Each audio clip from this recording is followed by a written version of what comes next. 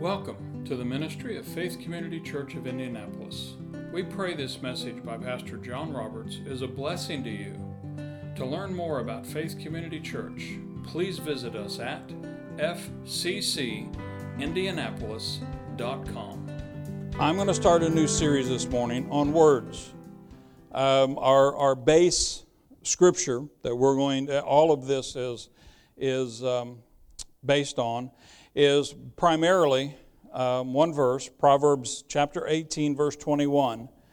And it's always amused me. There are a couple of verses that everybody knows, and they'll know them well enough, they'll quote them. And this is one people quote all the time, and they always quote it wrong. It's rare that I ever hear someone quote this wrong. And what they will quote and say is, life and death are in the power of the tongue. And that's not how it reads. It says death and life are in the power of the tongue, and those who love it will eat its fruit. And the reason I bring that up is I believe the reason that death is listed before life is we are much more adept at the death side of this. We are trained from birth to flow in the negative.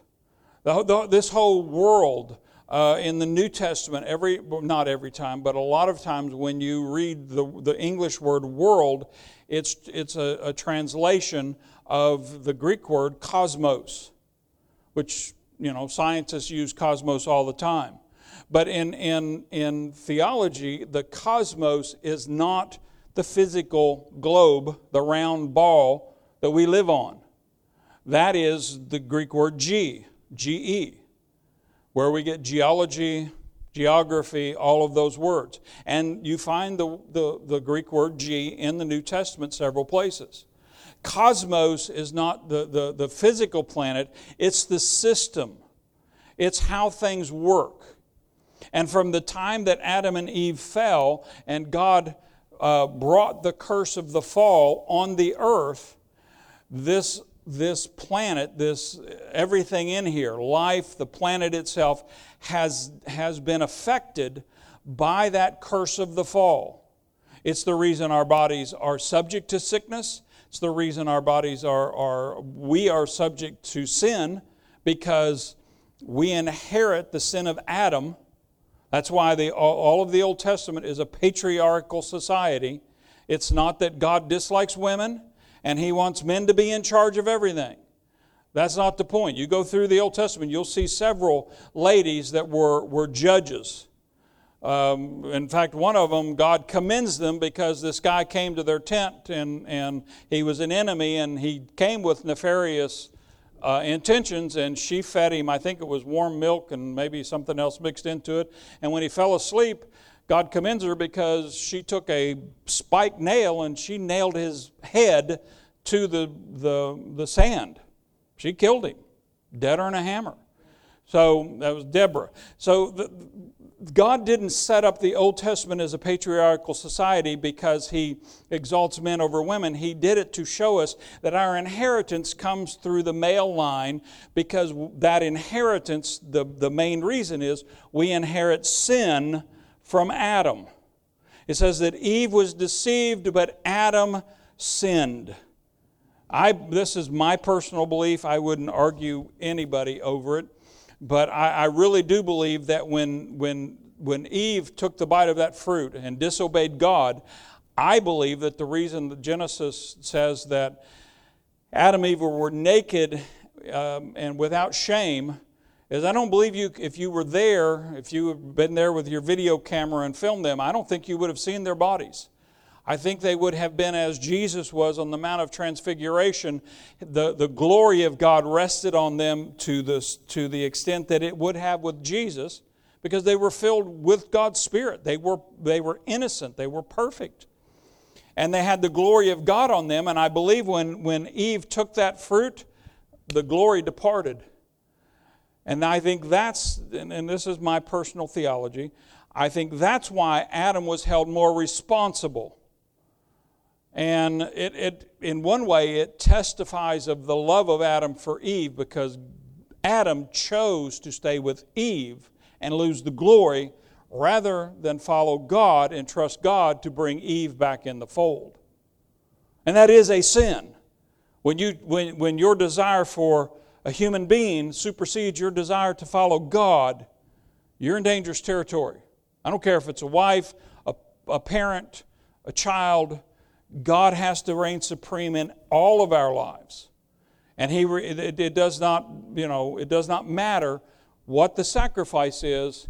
If we have a choice between following God and following something else, choose God. Amen? But a lot of what we see in our life, and it's part of the reason that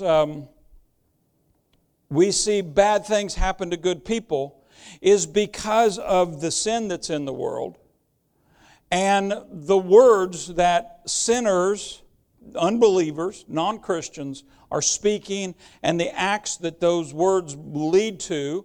And then you have all of the Christians who really do have authority and power in their words, and they're speaking negative and they're speaking wrongly. And that all has an effect. It opens doors for the enemy to come in and attack. I used to, when I taught biology, we would always teach the concept of a food chain. And food chains were very simple.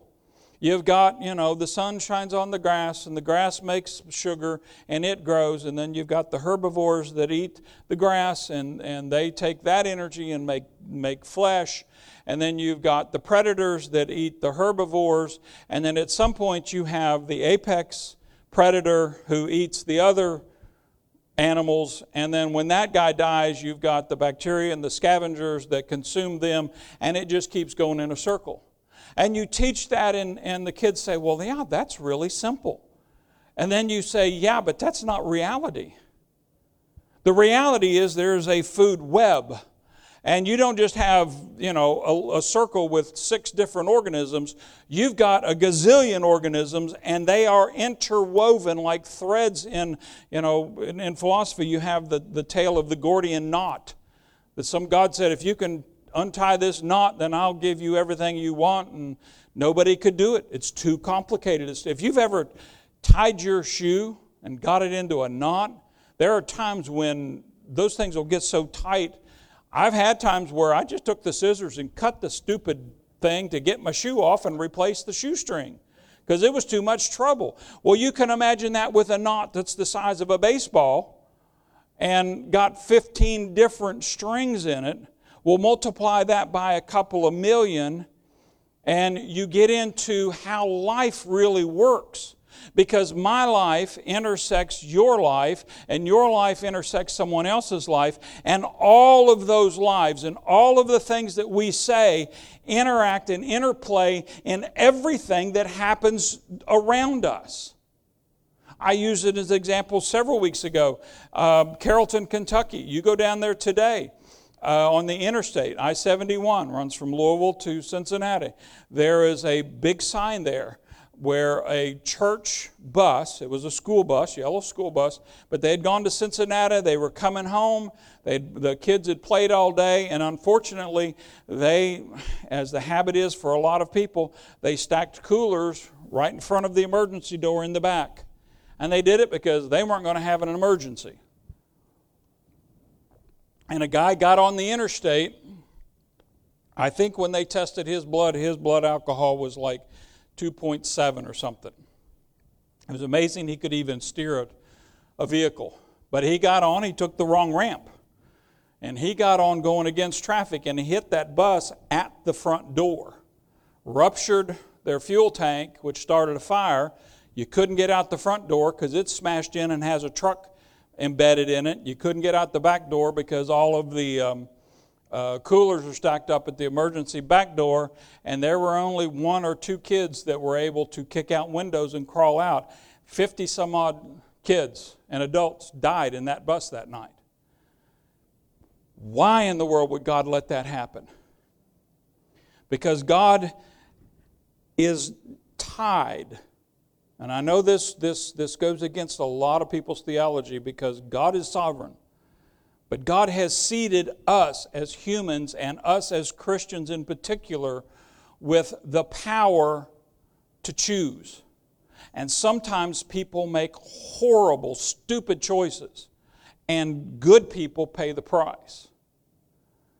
And that's the essence, that our words have power, whether you think they do or not. In fact, Jesus said in the Gospels that every idle word will be held accounted for. He's going to judge our words.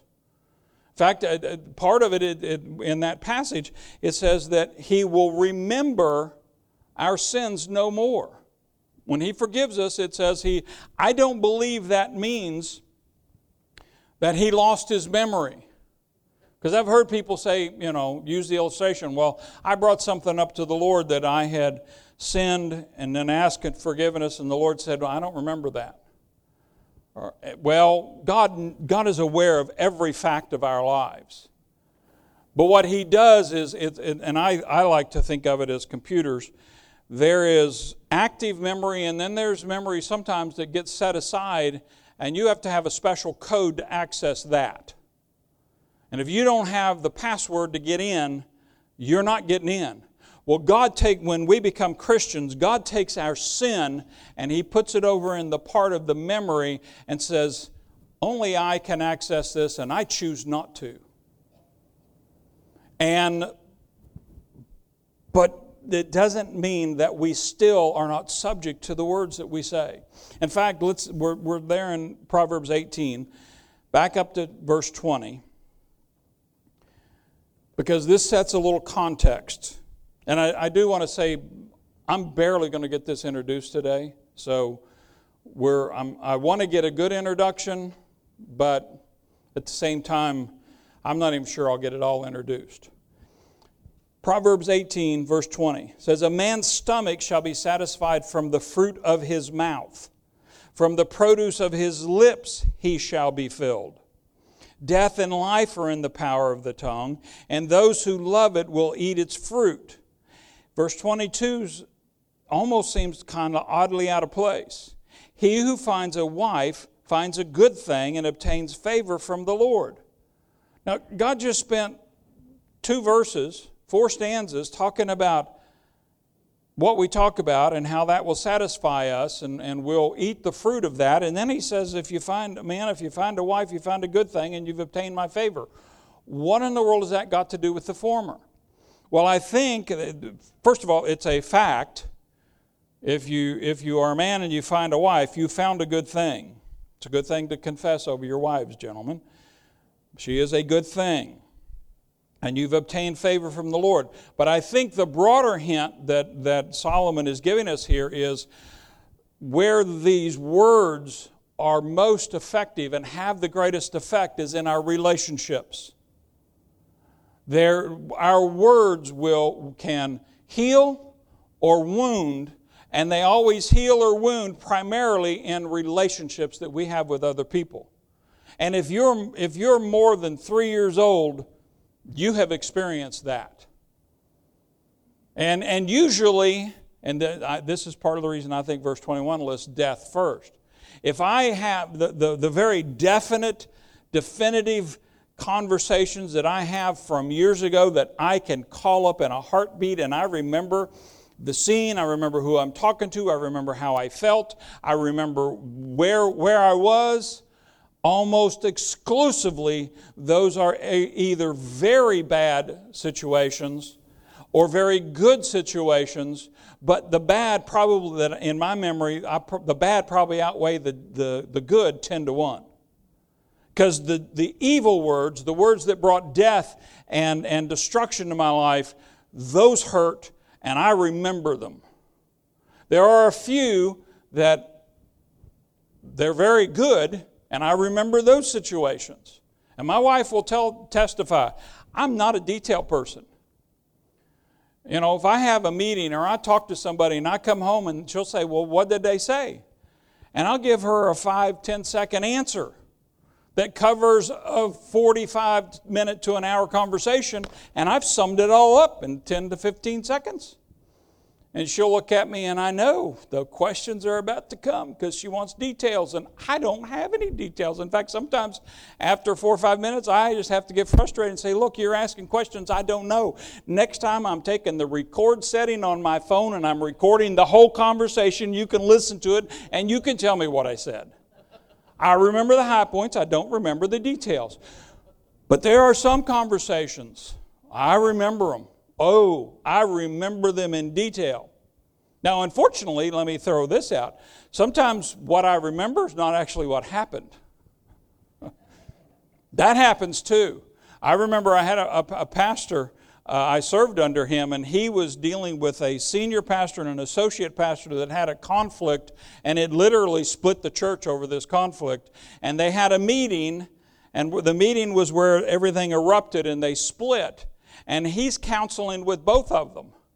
And he came in after talking to the two of them separately, and he came in my office just rubbing his head. And I said, Mike, what's the matter? He said, my Lord. He said, these two people were in the same room at the same time and talked to one another, and neither one of them have. The conversations they remember could not possibly have happened.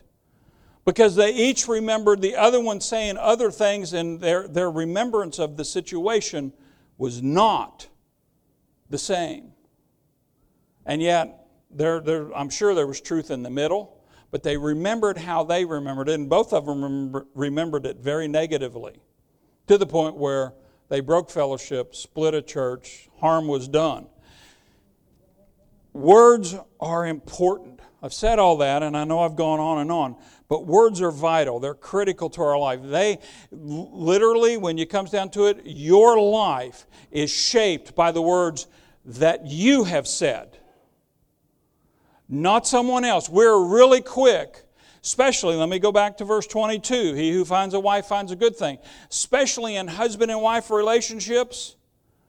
You ask me, if Gina and I we're fussing and fighting, you ask me what's the problem, I'll tell you straight up, she's the problem. Because it's not me. I'm sweet as I can be. I would never say anything or do anything. Now, she's more honest. She'll admit that she has some faults, and I have some faults. And I'm exaggerating a bit here, but literally, we are really quick to assign blame for our problems, relational problems, on the other party. It's the other party that's at fault. And the less you know them and the less you are committed to them, the quicker you are to assign all the blame to their side and not to your side. In a husband and wife relationship, it's pretty easy. I've learned over 37 years that it's both of us. And primarily, from my perspective, it's me. It's me and my mouth. That's the problem. In fact, I go back to this, but that is my Father's 12th commandment.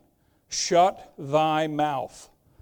And if I'm just telling you, if we would obey that commandment, especially when you get angry, you feel something right, and you've all felt it. You feel it, it's coming up. If you would just shut up at that point, especially if you give these magic words.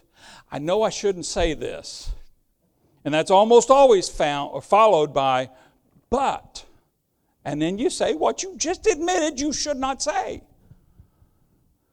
If we would get to the end of that and this bright light would come on and say, oh, I really shouldn't say that, and then not say it, we'd be far better off. Now, part of the reason we see this, go to Hebrews chapter 11, and I've done this before, but I want to give you a couple of examples of how this works. Hebrews chapter 11, we're going to look at the first 3 verses. And this is talking about faith, because we're going to see, if I don't keep waxing long, we'll get to eventually Romans chapter 10, where Paul talks about our faith and our words. But we need to, chapter 11 is the heroes of faith. But he says, Paul, or I believe it's Paul or somebody that was strongly influenced by Paul, wrote Hebrews. Verse 1 says, now faith is the substance of things hoped for, the evidence of things not seen. We are to live our lives by faith. Paul said in Romans that the just shall live by faith. This is how we have to live our lives. Verse 2 says, for by it, by what? By faith, the elders obtained a good testimony. By faith, we understand that the worlds, plural. If that meant the earth, you would have the Greek word G-E. If it meant the world system, you would have the Greek word cosmos. Instead, you have the Greek word aeon here, which almost anywhere else in the New Testament is translated ages. And so I translated in my head ages. It says, by faith we understand that the ages. What ages are we talking about? Specifically, the ages of each of these elders that he's about to list. The ages that they lived in were framed or set in order by the Word of God, so that the things which were seen were not made of things which are visible. In other words, God took and spoke a word to each of these elders. And they took that one word from God. And sometimes, especially with the Old Testament saints, it wasn't an everyday thing that God spoke to them. You have to remember, they were not saved. They were not filled with the Holy Spirit. They had a much harder time hearing God and discerning the will of the Lord than we do. But they still, when they heard, they took that, they put faith in what God said to them, and they framed the rest of their life on that word. We have a great example.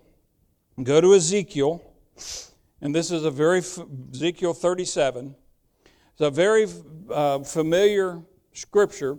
This is the passage where God is telling Ezekiel to speak to the dry bones. And this is specifically, we have seen this particular scripture manifest in our lifetime. In 1947, Israel in a day became a nation, and it had not been a nation for 3,000 years. And God is bringing Jews from all over the planet back to Israel. That is a manifestation of what Ezekiel prophesied. But the principles that God uses here for Ezekiel to prophesy an event that was not going to happen for thousands of years after his life, which is another thing. You have to understand, sometimes faith takes time. There's a time lag between when you declare it and when it happens. That's why in Hebrews it says that it's through faith and patience that the word is established. We can have faith, but if you don't have patience, and by patience it doesn't mean you sit down and you just wait and wait, God, are you ever going to do anything? No, it means that you continue in faith, and you continue in faith, and sometimes you have to get up and read that same word, remind yourself of what the word was that you had a revelation of, and say, get your brain back in line here. And when you set your faith down, you have to go and say, Lord, I know you showed me that this was for me. I've let it go. Forgive me. Get that under the blood and then get back in faith. That's just how it works. It's like, and we all know this. When you first learn to drive, you tend to go from ditch to ditch to ditch to ditch. And, it's like Matt and Tiff's pastor put a thing on Facebook. It was a questionnaire. He said, how, and I forget, he said it in a very cute way, but basically his question was, how in the world have you people that have been through this experience ever teach your kids how to drive? Because he's going through the business of teaching his daughter how to drive. And I thought back to my father. It was real easy. He put us on that little old 55 Ford tractor and put it in second gear and said, go. And you're creeping along at 2 miles an hour and you steer it and you learn on something that goes really slow. He didn't put us in the car that we really wish he'd have kept, which was a 67 Plymouth Fury that had a 440 Hemi in it, which would clock out at 130, 140 miles an hour. That car got sold 3 days after my older brother got his driver's license. And we were shocked and dismayed, because we were looking forward to taking that car out on the road. And Dad knew 2 teenage boys out on the road with that kind of car, equals death. So he sold it, bought a 68 Plymouth Fury that was a good 900 pounds heavier and had a 302 two-barrel. When you pushed it all the way to the floor of the gas pedal, it said, okay, give me a minute, I'll try. But our faith has to frame our world. If we're not framing our world by what we're saying and what we're believing for, then we're just going wherever the world takes us. We're drifting. Ezekiel's the perfect example. Ezekiel 37, let's start in verse 1. It says, the hand of the Lord came upon me and brought me out in the spirit of the Lord and set me down in the midst of the valley. It was full of bones. Then he caused me to pass by them all around, and behold, there were very many in the open valley. And indeed, they were very dry. And he said to me, Son of man, can these bones live? So I answered, O Lord God, you know. Well, that's the first key right there. When God asks you a question, be honest with your answer. I had to go give a deposition for this shooting that I was a witness to last Friday. And before we went in, the prosecutor pulled me aside and he said, just answer the questions. Don't give any extra detail. Answer what they ask you. Don't add to it. If you don't know it, say, I don't know. Great advice. It's exactly what Ezekiel did to God here. God said, can these bones live? And Ezekiel, basically, what his answer when he said, Lord God, you know, it's like, I don't know, you tell me. But here's the key. The first thing that Ezekiel had to do, he had to hear from God. Now, the great part about this, God had to take him out and brought him out in the Spirit. In other words, God had to do a supernatural manifestation with Ezekiel to get him to understand what it was he wanted Ezekiel to do. For us, we have the revelation of God in the Bible. We don't have to get special revelation. We can start in Matthew, for us as Christians, primarily Matthew through the book of Revelation, and get words for us that will deal with every situation in our life. And it's not like we have to pray and God, I need to see an angel. I need to have an angel come down and speak to me. And I know God sometimes, I know He doesn't do it, but I visualize Him up there just smacking his head and saying, can you just open the book and read it? Your answers are there.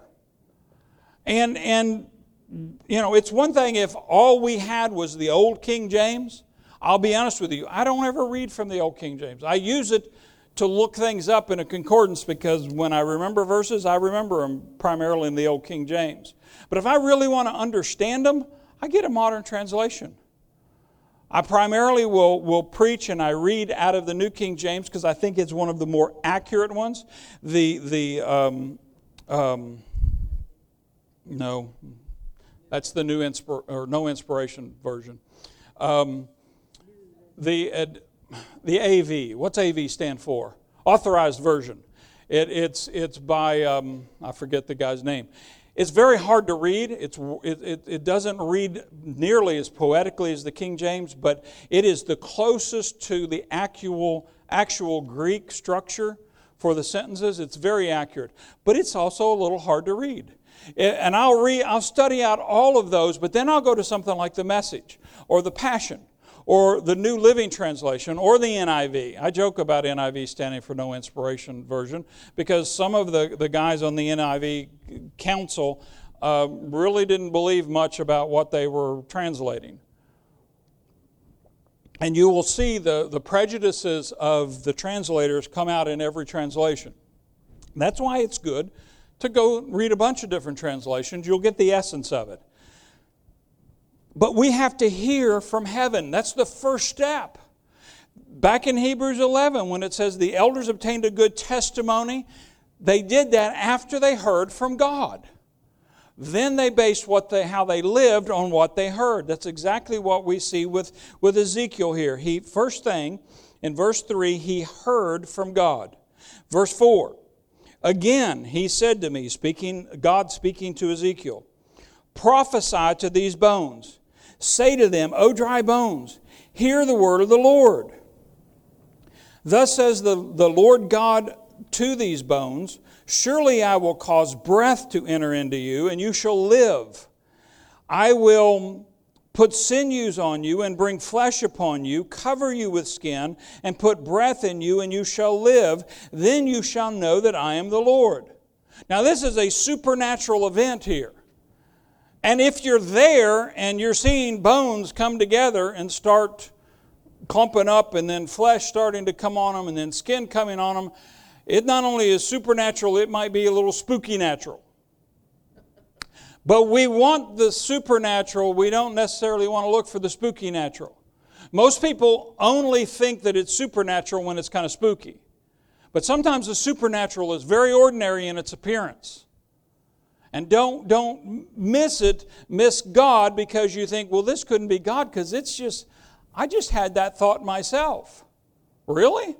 Does it line up with Scripture? I remember, and I'll use Gina as an example because I don't mind embarrassing her. I remember her saying one time, and I had heard it several times, but she said it to one of our friends. They were saying, well, God said this to me.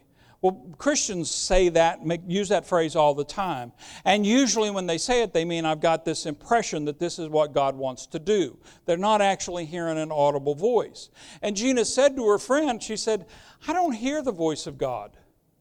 And the friend looked at her and said, are you crazy? I hear you constantly quoting Scripture. A situation will come up and you'll go and give a scripture that covers that situation. That is exactly how God speaks. You're using His voice. In Gina's mind, it was like, well, if I'm hearing from God, I'm going to get goosebumps. I'm going to have that Pentecostal shake. I'm going to get a little light on my feet and maybe not, get a little dizzy, a little drunk in the Spirit. And instead, when God would speak to her, He would speak to her by saying, giving her a scripture. Most accurate voice of God you will ever hear is when He quotes the Bible to you. That's His written word. That's our guide. In fact, if you get a word that gives you goosebumps, and I'm not opposed to goosebumps. I love it when that stuff happens. But if you get a goosebumpy word, you better take that word and go to the written word and measure that spooky natural word against the written word. And if it does not line up, you forget the spooky natural word. Amen? Because it's that written word that keeps us grounded. Ezekiel had the word, but notice what God said, and I'm going to back this up and emphasize it. Verse 5. This is what Ezekiel was supposed to do. Well, verse 4. Prophesy to these bones, and say to them, O dry bones, hear the word of the Lord. When we prophesy, and if you go just look up the definition for that word, prophesy, the most common definition is foreknowledge, to foretell. This is what's going to happen. And I've been in meetings with so-called, and I use the term so-called, prophets. And they are going to foretell something about you, and they get into details about your life. You're going to get a blue car, you're going to get this, you're going to get that, you're going to do this, you're going to see this in your life. That can happen. There are prophets in the land. There are prophets in the New Testament church. But for the most part, God doesn't use prophets to foretell our future. He tells us to be a prophet in my own life. In fact, in I think it's the book of John, he says that when the Holy Spirit comes, He will show you things to come. That is part of the function of the Holy Spirit in our lives as Christians. Well, what's He showing? Is He going to show me what's going to happen in Bill's life? Is He going to show me what happens in Dean or Sherry's life? Well, as a pastor of the church, that might occur occasionally if there's something really important coming up and they're not listening. He may give me a word for somebody. But the primary function of the Holy Spirit showing me things to come is He telling me, this is the direction I want you to go in your life. And I want you to prophesy to that and foretell that by faith, because I've given you a revelation and I've spoke to you, this is the path for your life. Now you declare it before you get there. perfect example. We just prayed over a whole bunch of people for healing. That is foretelling the future. That is declaring by faith, your word says that by His stripes we are healed. If we were healed when Jesus came out of the grave, then I'm foretelling that this individual is healed now, even though they're not healed. They're sick as a dog, they're in the hospital, they may be on death's door. But I'm foretelling their healing. I'm prophesying to their dead bones. And it doesn't just have to be for another individual. I can have a relationship that's broken, dead. It's been broken by words. And I have a few of those in my past. I have some family members, they won't talk to me. Literally, they've cut me off. And some of it is their words, some of it is my words, most of it's a combination of the two. And in one situation, it's because I am a Christian. They're intimidated by my faith. And when they get around me, all they see is condemnation. You're going to heaven, I'm going to hell. I don't want to be around you anymore. And they have attacked me verbally, physically, a lot of different ways. And the relationship's broken. The only way from my side that can ever be healed, and I have done this part, and I heard Robert Morris say this, and I'm going to get the phrase wrong now, because it's 7 magic words. I was wrong. Please forgive me. And I have written, some of it at times I've had situations where I couldn't go to them face to face, because I knew there was a good potential it's going to get violent again. And I'm too old to be fighting. And one of these within the last couple of years. Somebody physically attacked me and my family, and they were just upset. And primarily, in fact, in the midst of it, once I got physically away from them and told them, you got 2 choices. Leave, or you'll force me to pick up a pipe and defend myself, or I'll call the police. That's your choices. And as they're leaving, they're yelling at me, just go on and cuss. You know you want to. It's like, no, I don't. I used to cuss like a sailor, but that's not in me anymore. The person you're remembering was when I was a kid and I wasn't saved. Now I'm saved and that's not me anymore. I wrote a letter, said, please forgive me for my part of that. I want our relationship restored. I've called, I've written letters. They won't talk to me. The only thing I've got left is I have to prophesy to that situation. I have to declare that situation is going to be healed in the name of Jesus because I know it's God's will for it to be healed. Then I have to let God deal with them and take my hands off of it. Every situation that we're standing on in faith, we have to get the word of the Lord on it and then prophesy it and then let it go. Our words have creative power, but only when we're speaking God's word through our mouth. My words, the creative power of my words, about the only creative power that my words have from me is death. I can create death real quick. That's why the 12th commandment is very important, because I can destroy more quickly than I can heal with the same mouth. So I have to be careful, because if I'm speaking out of my heart and out of my flesh in particular, I can speak words of death, where if I'm speaking God's words, because it's His words, not because it's mine, His power of life is contained in those words. It was enough for Ezekiel that these bones started coming together. But now look at verse 7. So I prophesied as I was commanded, and as I prophesied there was a noise, and suddenly a rattling, and the bones came together, bone to bone. Indeed, as I looked, the sinews and the flesh came upon them, and the skin covered them over, but there was no breath in them. Sometimes when we prophesy, we'll get the form, but there's no life in it. And sometimes when we get the form, we think, that's it. I got it. I see the body. I'm done. No, you have to keep prophesying. Even after just because you have the form doesn't mean it has life. That's why I think it's Peter talks about, there are those, and he's talking about churches in general, there are churches out there that are like rain clouds or like clouds without rain. There's been several times I've just given up on listening to meteorologists.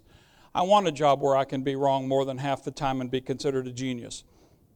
The only thing better than that's being a professional baseball player. If you miss 6 out of 10 times, they consider you the best hitter in the world.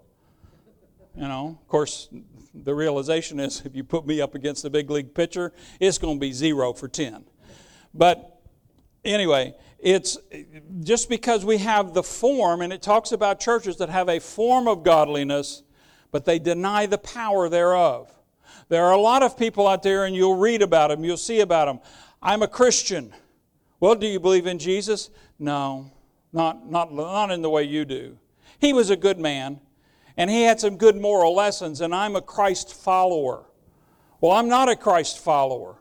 I am a Christian, meaning I have been changed on the inside, and he's living in me, and I'm doing my best to cooperate with him. But if I'm really going to order my life, I got to say some things. I have to let him have my mouth. Then we get to verse 9. Then God followed this up. He's got the bones, he's got the flesh, he's got the skin. This being is standing in front of him.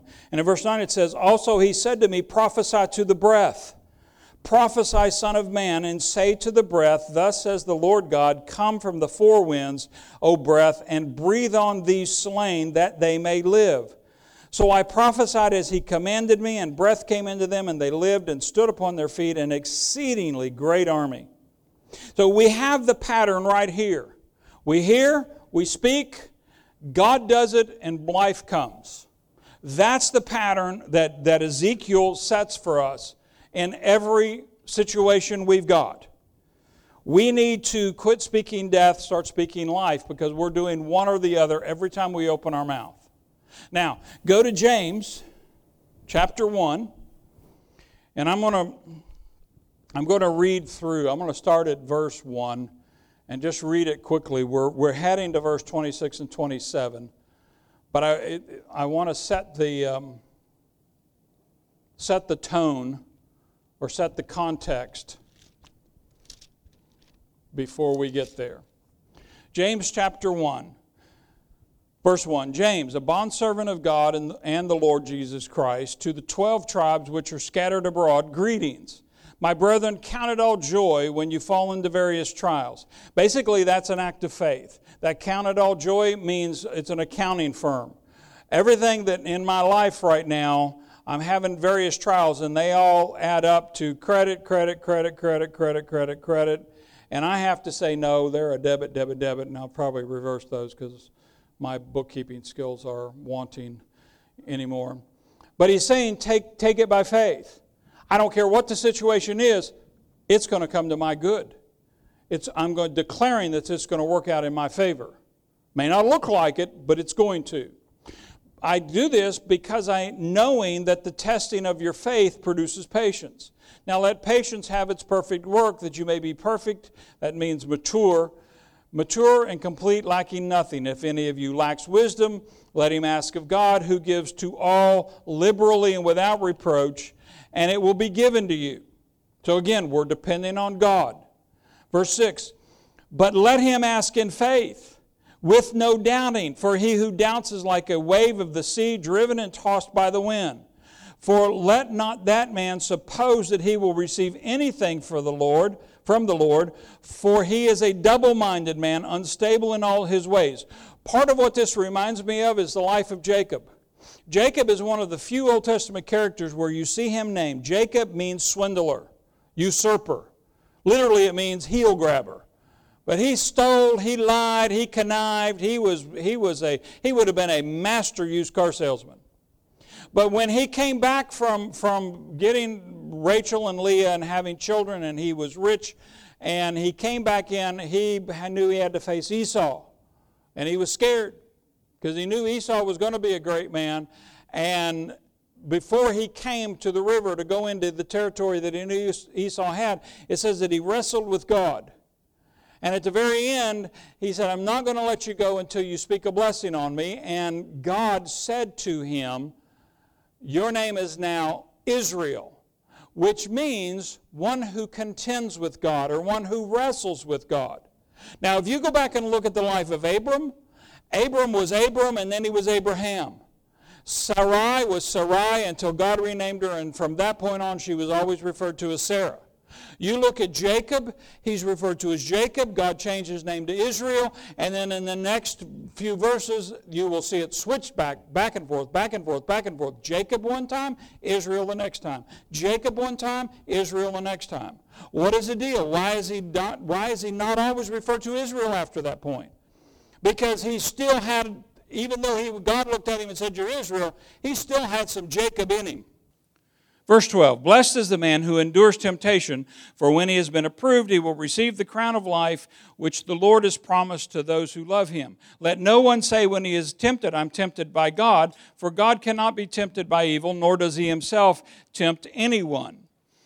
But each one is tempted when he's drawn away by his own desires and enticed. Then, when the desire is conceived, it gives birth to sin, and sin, when it is full grown, brings forth death. Do not be deceived, my beloved brethren. Every good and perfect gift comes from above, comes down from the Father of lights, with whom there is no variation nor shadow of turning. In other words, God doesn't change. If you've got situations that are changing, it's because of you. Verse 18, of his own will he brought us forth by the word of truth, that we might be a kind of firstfruits of his creatures. So then, my beloved brethren, let every man be swift to hear, slow to speak, slow to wrath. For the wrath of man does not produce the righteousness of God. Therefore, lay aside all filthiness and overflow of wickedness, and receive with meekness the implanted word which is able to save your souls. This is the key. We have to receive the implanted word. Because what God's called us to do is mimic Ezekiel and receive the word and then speak the word over the situations as they come up. But notice what he says, verse 22. But be doers of the word and not hearers only, deceiving yourselves. Just because you have heard it doesn't mean that it's active. It only becomes active when you do what he tells you to do. Verse 23, for if anyone is a hearer of the word and not a doer, he is like a man observing his natural face in a mirror, for he observes himself, goes away, and immediately forgets what kind of man he was. Verse 25, but he who looks into the perfect law of liberty, that's the Bible, and continues in it, and is not a forgetful hearer, but a doer of the work, this one will be blessed in what he does. Now this is the key. Verse 26. If anyone among you thinks he's religious, that word religious there means the externals of divine service. It means what you are doing in response to the assignment that God has given you. And the reason I say that is, I have said it in the past, I've heard many people say it, I don't want religion, I want to know what God wants. Well, what God wants needs to be reflected in your religious service, your outward, external service to God. That's all he's saying here. If anyone thinks he is religious but does not bridle his tongue, but deceives his own heart, this one's religion is useless. You can say you believe, you can actually believe. You can actually, to a degree, be walking in faith. But if what you are believing doesn't affect your tongue, if you are not bridling your tongue, and quite literally the word for bridle there means to lead from the mouth. Now we think of that as a horse. We used to have a horse growing up on our farm. He was an old jug-headed mule. But we had to use a curved bit. Our little mare, you put a straight bit in her mouth because she had a tender mouth, and you pulled just a little bit and she would go. long as she wanted to go. Him, we had a bit that it went in straight, and then it had a big loop in it. And when you pulled back on that thing, it dug into the roof of his mouth, and it's the only way you could control him. He had a will of his own. He loved to run. I swear that horse, if you'd have just cut him loose and let him go, he'd have run till he died. He'd have burst his heart. He just loved to run. And of course, as boys, it was like, yeah, let's get him out on that rock road and let's go. I'll let him run until it wears me out.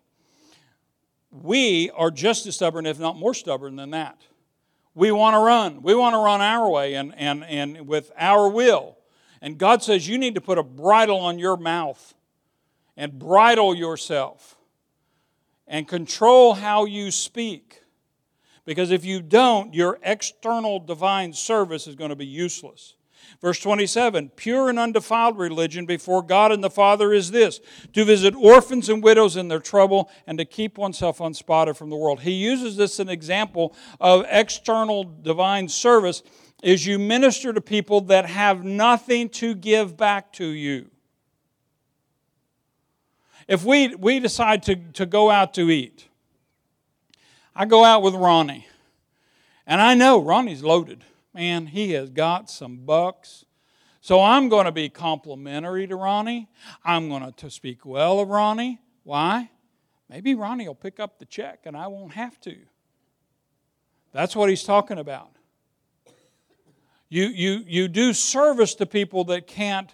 The best or the most gracious service, religious service, is to help people that have no ability to bless you back. Then you know your motives are pure. You don't do it to get something. You do it because God's directed me to do this. Amen? Now, let's jump forward to James chapter 2, verse 17, because I need to finish this up really quickly. James 2:17 says, thus also faith by itself. He's talking about faith versus works. And James says, faith by itself, if it does not have works, is dead. Literally, the word there for dead means a corpse. And as soon as I read that, I thought of Ezekiel's bones. God said, prophesy to these bones. And he heard a rattle, and he saw the bones come together. And then he saw flesh come on them. Then he saw skin coming on them. And there was a man standing there, and he had no life. That's what James is saying. If you have faith, but it doesn't affect how you live, then it's just a corpse. I thought of, and I hesitate to even say this, but this is again going back to Facebook. Saw somebody, actually it was one of my nephews who likes to dig into Christians. He posted this article about these two couples that were swingers. They go to parties and they, different guys and wives pair up. It's free love. But these two couples, by their admission, believe me, God didn't claim them, but by their claim, we're Christians and we're ministering the gospel by swinging. And I thought, I grabbed my head because it was going to explode. If I didn't hold it real tight, I knew. But I'm just going to be dead. Gina's going to come home and my brains will be everywhere because my head exploded. And I commented, and what I commented on this thing was, they can call themselves Christians. I can stand in my garage and go vroom, vroom. Doesn't make me a car. I can go live in a barn and eat hay. Doesn't make me a horse. I can call myself a Christian, but if my Christianity hasn't resulted in a transformed life, it's just a corpse. And the primary way I do that, because James has said this and he's going to say it even stronger here in a few minutes, you do it by what you say, how you talk. Verse 18, someone will say, you have faith and I have works. Show me your faith without your works. I will show you my faith by my works. You believe that there is one God, you do well. Even the demons believe and tremble. But do you want to know, O foolish man, that faith without works is just a corpse? It's dead. That's what we're talking about. Now let me sum this up because I've got another 30 minutes of background that I want to throw, and I don't have 30 minutes. Let me just say this, though. going back to Proverbs 18, death and life is in the power of the tongue. But it is very important that we don't take that verse and construe that verse to mean that I need to become the word police. And if I hear you say something, you make a bad faith confession, then I need to correct you. Or, as I've had people say, I've heard this illustration. You know, you came up to a guy and his nose is running. You can see it; it's all red. He's gone to the puffs with lotion because the regular Kleenex his nose can't take it anymore. Stuff's just running out of his head. He's blowing his nose. He's coughing. It's obvious he is sick. Brother, are you okay? Oh, yeah, I'm not sick. It's like, yeah, I think you are. No, I'm not. I'm not sick. I'm not sick. And he won't confess that he's sick. And he thinks confessing that some obvious symptom in his body that it doesn't exist is faith. And that's not faith. Faith never denies the obvious condition. Faith declares that God's truth is more powerful than the situation. And I will change the situation by agreeing with what God says about the situation, and I will prophesy that this is going to be transformed into this. In this case, I have a head cold. I got more stuff running out of me than I thought was humanly possible, but by His stripes I am healed, and I will walk in health, bless God. And I'm going to confess it until I see it. And let me do this because, we have a big denomination in our state that says if you're in faith, you won't go to a doctor. If your faith is in not going to the doctor, your faith is not in the Word. I don't put my faith in not going to the doctor. I don't put my faith in not taking the medicine. I put my faith in God. And if I'm having a hard time receiving, you better believe I'm going to go see the doctor. And I'll get some medicine to help.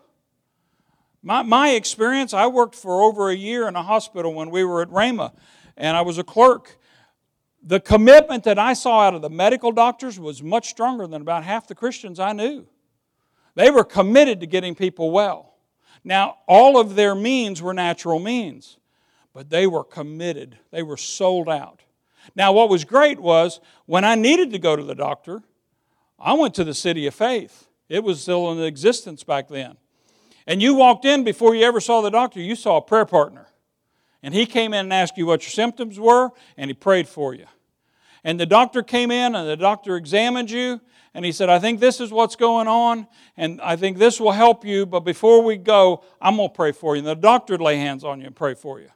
And then he'd give you a prescription, and you go down. In fact, I went through all this. I got to messing with some chemicals at the furniture store I was working at, and I had a reaction to those chemicals and broke out in hives. I mean, I was just one big whelp walking around. And the prayer partner prayed for me. The doctor prayed for me. He gave me a prescription for huge dose of Benadryl. He said, go down to the pharmacy and get this filled. It'll be free. And I went down there. The pharmacist took my prescription. He filled the prescription. He came back out and he said, here's your prescription. Can I pray over your medicine with you? I said, yes, sir, you can. I'll lay hands. You lay hands. We prayed over the medicine. That's how you work with a doctor. You pray for him. I'll never forget, Bill was going to have neck surgery. We were at Ortho Indy up north. And one doctor came in. Bill, bold. Can we pray for you? Yes, sir. We all joined hands. The doctor joined hands with us. Man, that guy if I got to have surgery, that's the guy I want cutting on me. He's not only doing his best with his natural skills, but he's believing God. The cardiologist that put the stents in Gina's heart, he came out to tell us the results of doing all that. He said, I prayed through that whole procedure. He told us later, he said, all I see of a patient is their groin, because he goes up through the femoral artery. He said, I see their groin and I see the screen in front of me to watch the catheter. He said, your face is burned into my brain. I would know you anywhere because you scared me as bad as I've ever been scared. He said, it was like jumping out of an airplane and you realize, I haven't put my parachute on. And you got 15, 20 seconds to put that parachute on, pull the ripcord, or you're dead. And he said, it was that kind of situation. But he said, I was praying as well as using his skill. That's what God's called us to do. We are to use our words. But we also have to realize it's not just my responsibility. The Word has the creative power. When I agree with His Word and speak His Word, then that power gets manifest. But it's not me. It's not all the responsibility doesn't lay on my shoulders. I have to trust Him. I have to say, God, this is an Can you imagine what Ezekiel thought? This is a field where a battle happened. And in ancient times, not just ancient times, other than modern times, when they had battles, they'd come in and they'd bury the dead in very shallow graves. Next time it rained, the bodies may have putrefied and be gone, but the bones were still there, and the bones would come up and they'd have fields that were full of bones. That's what Ezekiel saw, and God said, prophesy that those bones come together. If I'm Ezekiel, I'm thinking, that's a little bit beyond my pay grade, God. And I know God would have said, you're right, but do it anyway. Because we look at situations and God says, I can heal that. And we're thinking, that can't be healed. The only way it can't be healed is if you refuse to do what God told you to do. Or you refuse to walk in forgiveness. That's a big short circuit for a lot of us. That's why the 7 most powerful words, I was wrong, please forgive me. And the 6 words that'll never get it, and I think this is phrased right. If it's not, I got the phrase wrong. I think I need to ask your forgiveness. Well, then do it. Don't tell someone I need to ask you to forgive me. Just ask them, will you please forgive me? Don't announce it. Just say it. Look, I wronged you. Forgive me, please. That works. It works all the time. And even if in a particular situation asking for forgiveness or admitting that you were wrong doesn't work, that at least gives God something to work on. And I will finish definitely with this one. Go back and read the story of where Paul held the coats when they stoned Stephen. Literally, that means, when it says Paul held the coats, he was the prosecuting attorney against Stephen. And when they were stoning Stephen, Stephen said, forgive them, Lord. He quoted, he did the same thing Jesus did. They don't know what they're doing. That prayer of Stephen gave God an opening to deal with Paul.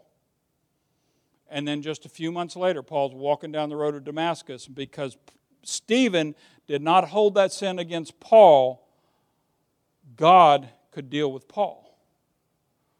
Now for Paul, it took him knocking him off a donkey and blinding him temporarily. But he got through to him. Became the greatest apostle that's ever lived. Wrote 2/3 of our New Testament.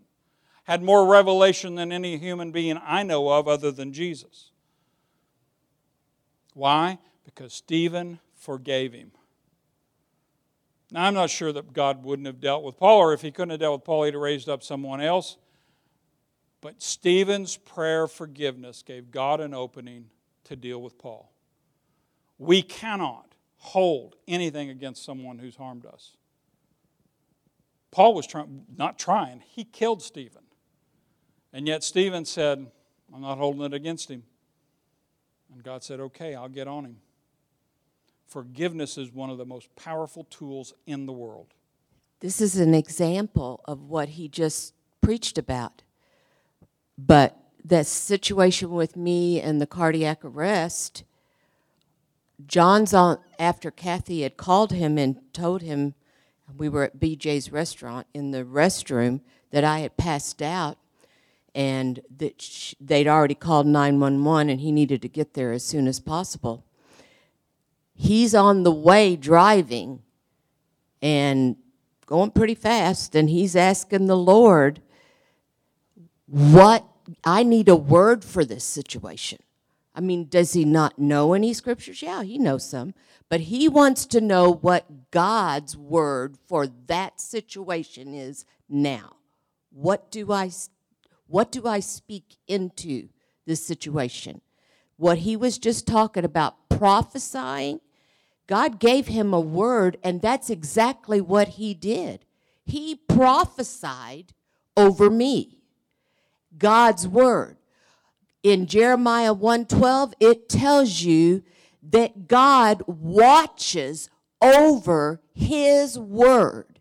He's not watching over your words that you're saying, but if you fill your mouth with his word, he backs it up.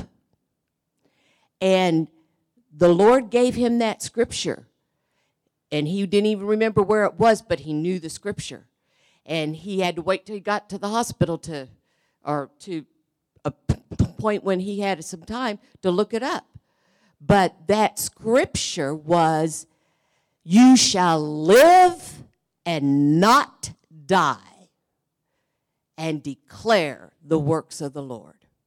Now, he'd heard that scripture. He'd probably read that scripture. That scripture was already in him to the point where he heard that. He knew the word. He just didn't maybe remember where it was, and then he looked that up. That's why you've got to put the word in you. God cannot bring anything to your mind to say in any situation that you find yourself in, which usually those things take you by surprise. And you have to have something in there for God to bring to your mind.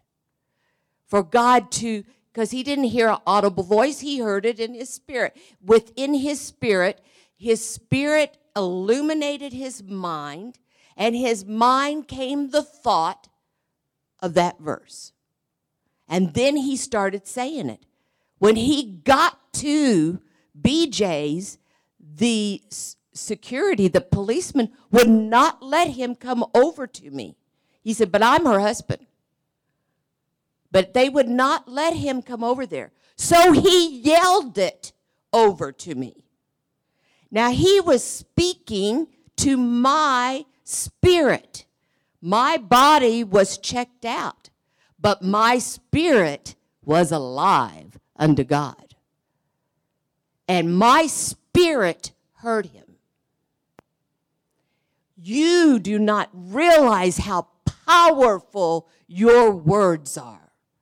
Your words, that word that day that John took and put in his mouth and prophesied it to me, came to pass. Because God got in agreement with what he said, and he watched over it to perform it. We're no different than you. You can do the same thing. Prophesy what you want to see, and you will see it. Thank you so much for joining us today. If this message has blessed you, we invite you to visit us in person at the corner of Highway 31 South and Southport Road, Indianapolis, Indiana, or visit us online at fccindianapolis.com.